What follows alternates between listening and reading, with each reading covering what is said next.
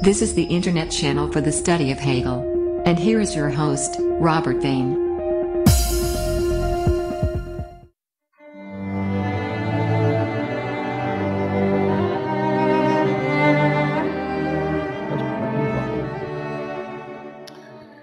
This is the choosing.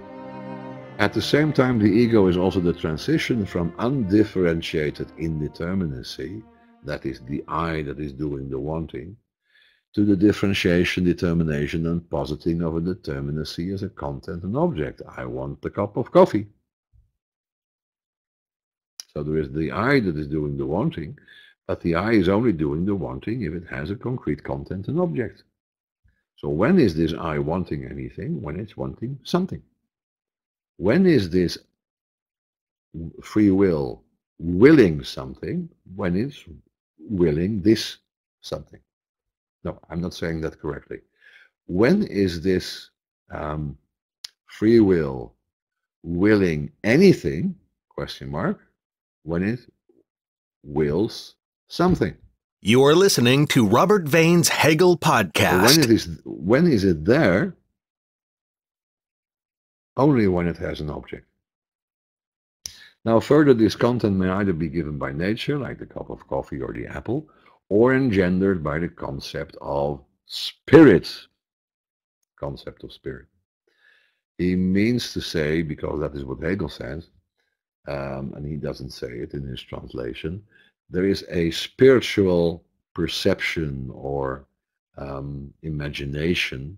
And let's say I want to put the apple on the cupboard because I want to protect it from others who might find it and eat it. I want to keep it for myself for tomorrow. That's a very complicated act of volition, or a series of acts of volition. Now that's a concept of the spirit. That's a spiritual idea. I want to keep this for myself and to have the apple out of the way so that others can't find it, etc. So this positing of itself as something determinate, because that is what happens when I want the cup of coffee. This I that is doing the wanting is being determinate. It's becoming determinate. It's not just an I wanting anything. It's an I wanting this particular something. The will is now itself determinate. It's the cup of coffee willing free will. It's totally engrossed into this object. When you want something, you're not aware of a difference between the act of wanting and the thing that you want. It's the same way with perception. You're not aware of the fact that you're looking at a tree and at the same time aware of the fact that you are looking at something. Looking at a tree is this one act in which you as a subject that can look at something and the tree that is something that can be looked at are both combined into one activity. And the same with the free will. I want this cup of coffee. That means my free will is determined by it. I'm not usually aware of the difference between the act of wanting it and the thing that I want. When do I become aware of that? When I want it and I can't get it. I become aware of the fact that I want a cup of coffee when it's not there. When the coffee is already gone, or I can't get hot water, or there's no cup to be found, or in my case, there is no sugar in the house, because then I don't like it. So you see what I mean? That's the moment that you get this idea that there is a difference between the act of wanting it and the thing itself. This content may either be given by nature, as the apple is, or engendered by a concept of the mind. Let me just take a look at paragraph 6 to see exactly what Hegel was saying in his German, to see how this translation. You are listening to Robert Vane's Hegel podcast. Dieser Inhalt sei nun weiter als durch die Natur gegeben oder aus den Begriffen des Geistes erzeugt. So, engendered by the concept of the mind. It doesn't mean that the concept of spirit is the basis of a content of the will. He is saying that the object of the will is something that is only thought of. It's a, let's say, a future situation that you want to achieve. It's the apple on the cupboard. It's not there yet, but you want it to be there. And that is something that is not perceived with your eyes. It's not felt with your body. It's imagined by your spirit. So that's the idea of engendered by the concept of mind. When you read it like this, engendered by the concept of mind, it looks like the concept of mind does something here. No, it doesn't. But the concept is given as something that I dreamt up, that I thought of. Yeah, I believe that is clear. Through this positing of itself as something determinate, the ego steps in principle into determinate existence. I have a quarrel with this idea of determinate existence. It's a nice way of trying to do it. Determinate existence is a translation of Dasein, simply being there. And existence is a category of the second part of the logic of essence. So I don't like it that he speaks about determinate existence in his translation. That, to me, immediately refers to the second part of the logic, and Dasein is a concept of the first part of the logic of immediacy. Sorry. So through this positing of itself as something determinate, how does it do that? By wanting something specifically. The ego steps in principle into determinate existence. So now my volitional ego, my free will is there. Can even be observed by others. It comes into the realm of what really is there, the realm of reality. That's what happens. Hegel therefore makes it clear that before the free will wants something, it is there somehow, because otherwise it can't come into existence, or rather in the state of being there. But it's not real yet. Free will without willing something isn't real yet. It's what I said before when we talked about paragraph 5. The free will is only itself there at the moment it wants something. And this is the absolute moment. This is the moment of resolution. The finitude or particularization of the ego. Now the ego has a concrete contents. I know that listen to this, I know that I can want anything. Now, what contents has this I that I talk about? It's not my particular I, it's a completely general, universal I. When I say that I can want anything without wanting something, the I I'm talking about is abstract, empty, and universal. That's what that word means when I say I can want anything. But if I tell you I want this cup of coffee, now you know that this I is embedded in my situation here with this cup of coffee at this particular moment in time, connected to these natural impulses and desires, etc. So now the I becomes a particular I. It's the same word. The same word I use when I say I have free will, where the I means the universal I and in fact means nothing in particular. Or when I say I want this cup of coffee, and now the I means the real particular I that has a being there, a Dasein. Any questions about this? I think this is pretty complicated. I try to make it as easy as possible, but this is a very important thing, because this shows you that in the exercise of the free will, what is at stake is the objectivity of the ego, the reality of the ego. And Hegel says, when you think of the free will, there's always this universal abstract ego that wants nothing in particular, and then when the ego does want something, it itself, the ego itself, comes into existence, comes into reality, becomes concrete and present. Yeah? You are listening to Robert Vane's Hegel Podcast. Now, this is Hegelian language. The will is the unity of both these moments. So now he's saying the will is actually what happens in between these two things as moments. I have the inclination when I talk about this to discuss it as movements from the start. That is, strictly speaking, not a very exact. Hegel describes the first and the second element as positions, and then the third element is the movement in between. But this is it is important. I believe that this is the case. The first position, the universal ego, the abstract ego, is the result of a movement.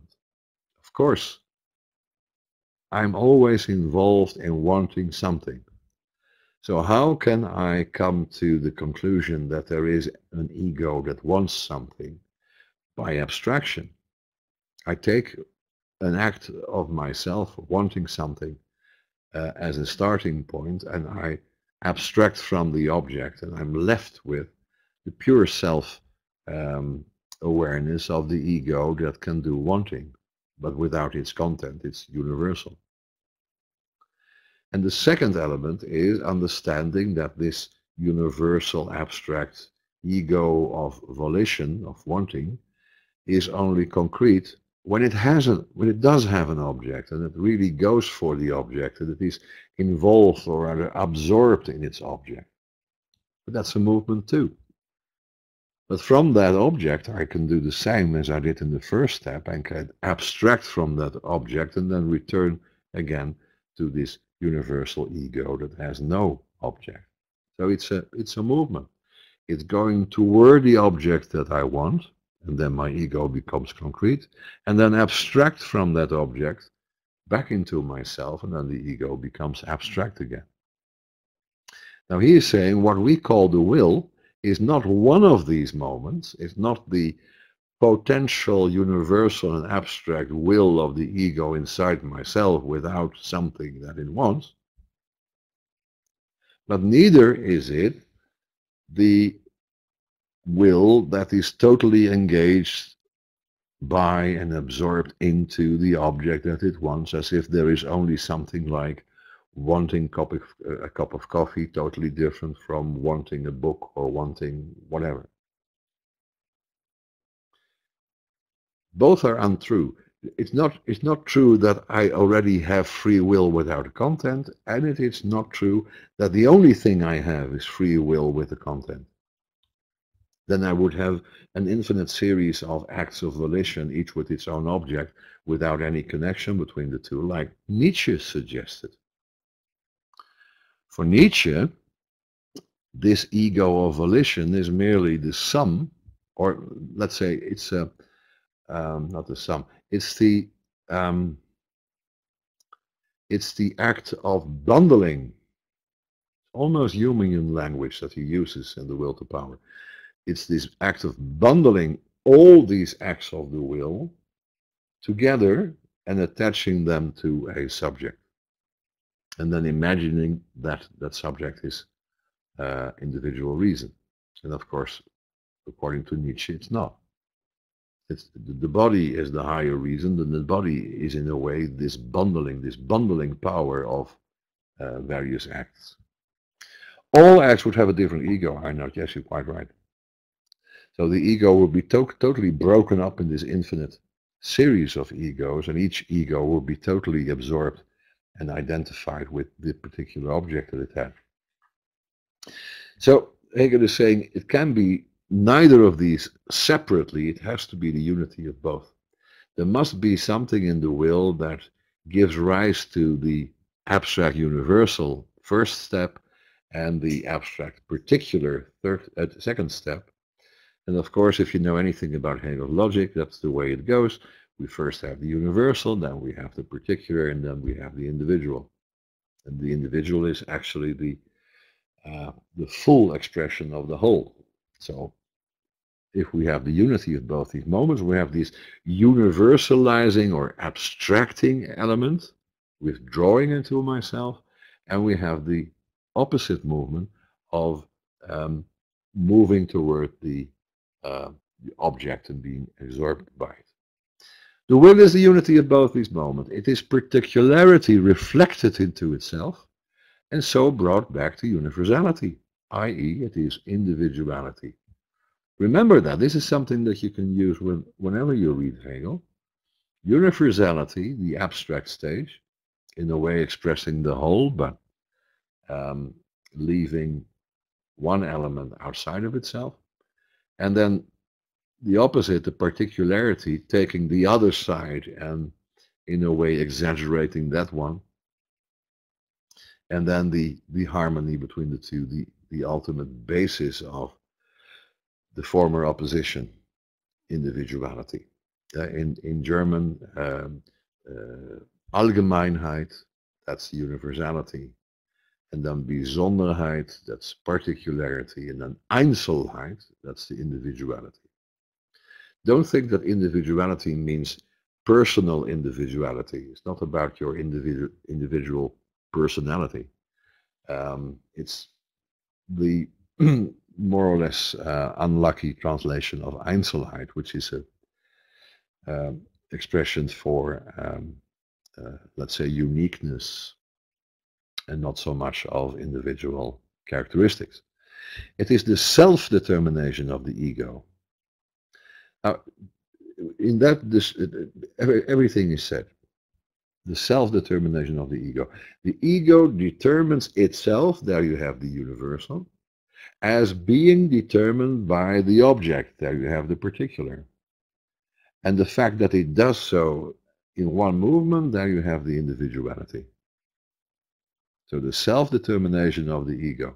If I know that I am letting my free will be determined by this object, I know at the same time that I want this apple, that I can stop wanting this apple, that I could have wanted the banana, etc. I'm aware of that at the same time. Now, awareness is not important here, but I'm giving that as an example. Hegel says these are logical elements that play a role whether you're aware of it or not. Simply part of the act of volition in itself. But I can become aware of that. I just have to reflect upon it. I have to pay attention to it, and then I see how that works. I want the cup of coffee. What does that mean? That means that I determine myself as now wanting the cup of coffee, fully aware that I could have wanted something else. I still can want something else, and I can stop wanting it. Because if I couldn't be aware of all of these things, I wouldn't be free. Suppose that you want the cup of coffee and you're aware that you can't want anything else but that. If that would be possible, that would be awful. It would mean that wanting the cup of coffee implies not being free to want it. But of course that's nonsense, because to want something must mean to freely want something. It's totally different from thirst. Thirst is a lack within yourself that projects itself to the outside because we go in search of water or something else to quench our thirst. But thirst is not I want, thirst is I need. And I need works very differently from I want. When I need something, I'm aware of a lack within myself, not a capacity, not a faculty of thirst. Thirst is the expression to feel a lack, expression for feeling a lack. So it's totally bound up by the necessity of the object. There's no freedom in there. There's freedom at the moment that I can choose between a glass of water or a cup of coffee. And then I have a choice. But I'm not free to decide not to quench my thirst anymore. I can postpone it, but ultimately I have to do something with my thirst. I have to solve the problem of my thirst. Even though I remain free with regard to the selection of the means by which I quench my thirst. Okay, back to this. The self-determination of the ego. That is the individual element, the Einzelheit that we have here, which means that at one and the same time the ego posits itself as its own negative, i.e., that is, as restricted and determinate, and yet remains by itself, i.e., in its self-identity and universality. Simply this: I want a cup of coffee knowing that I could have wanted something else or can still want something else. In that experience, in that awareness, this whole structure of the free will is present. Both the abstract universality, I can withdraw into myself, I can choose something else, and the actual particularity, I'm determined to have this, my will is set upon the cup of coffee, and thirdly, the awareness that I am both. The ego determines itself insofar as it is the relating of negativity to itself. The relating of negativity, the negativity of withdrawing into myself, and yet negating that negation in order to become particular, to be determined by that object.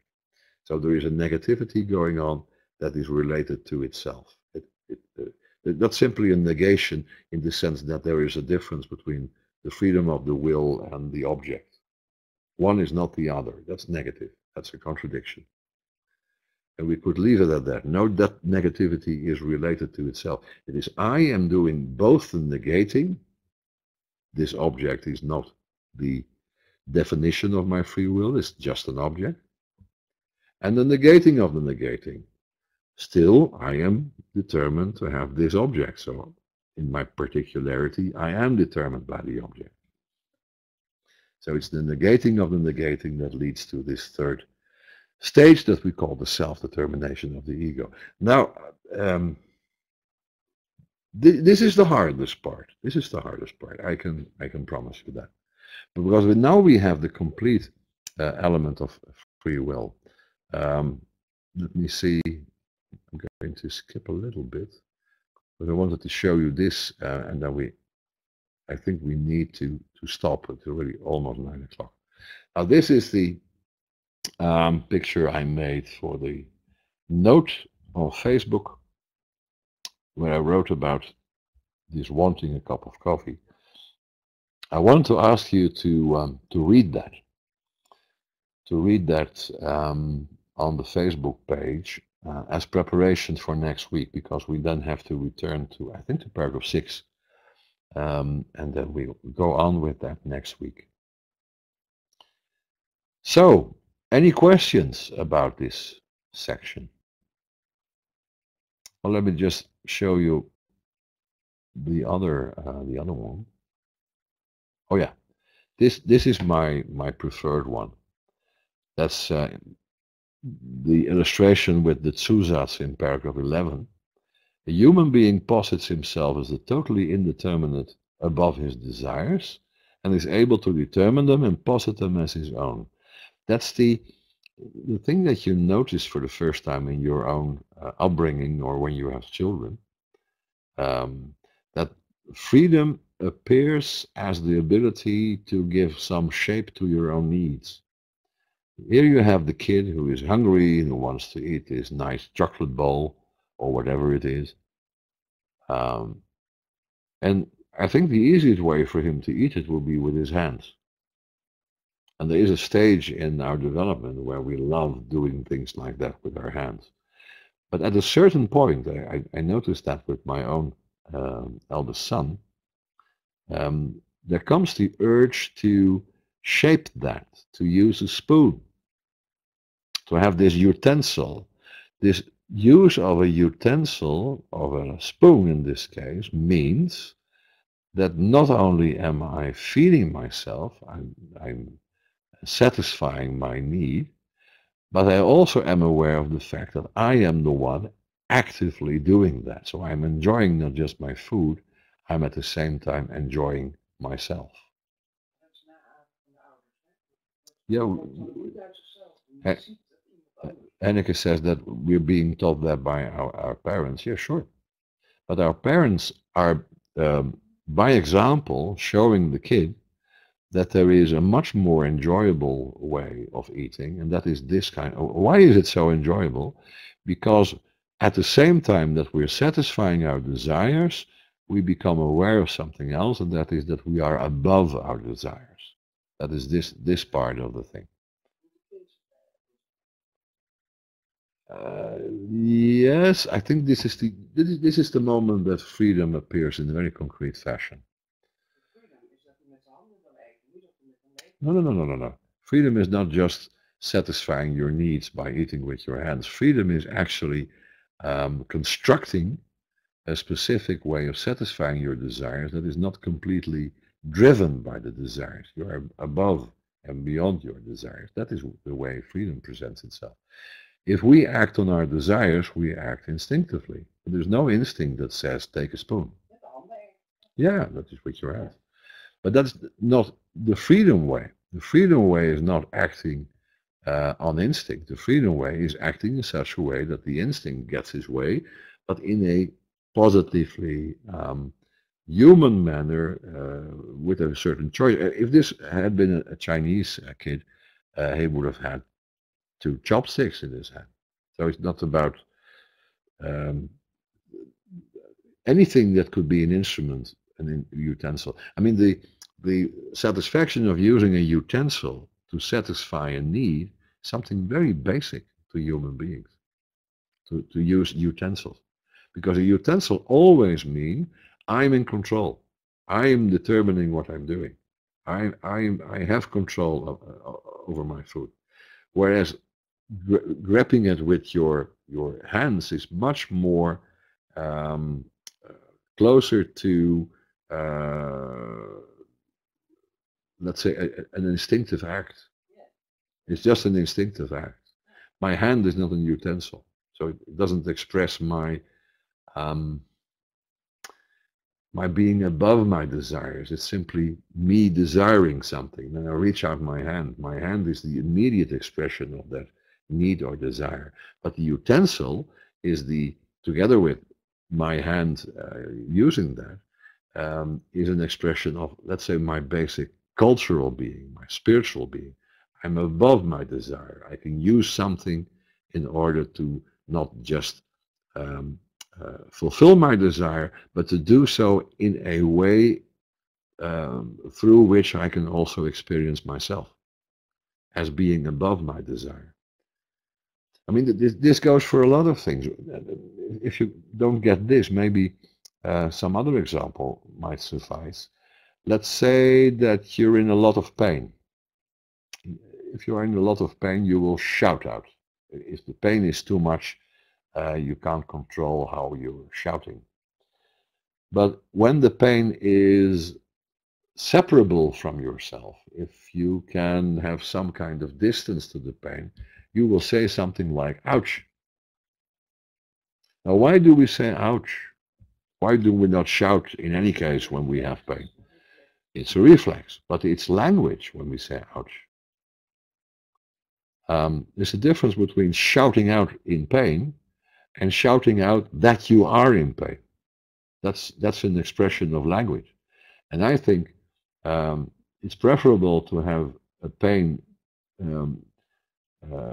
that you can express as I am in pain, than when you're so absorbed into pain that you can only shout out without it being language.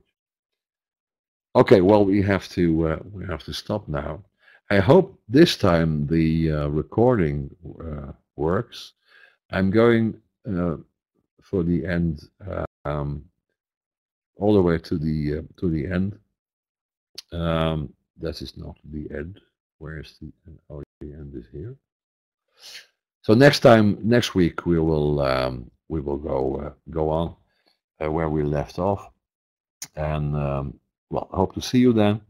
And if you have any questions in between, you can ask them. You just go to hegelcourses.wordpress.com. You can send me an email. You can leave a message on the Facebook page. There are many ways to reach me, and we can discuss it further. Thank you all for joining me this evening, and okay, see you next week. You are listening to Robert Vane's Hegel Podcast.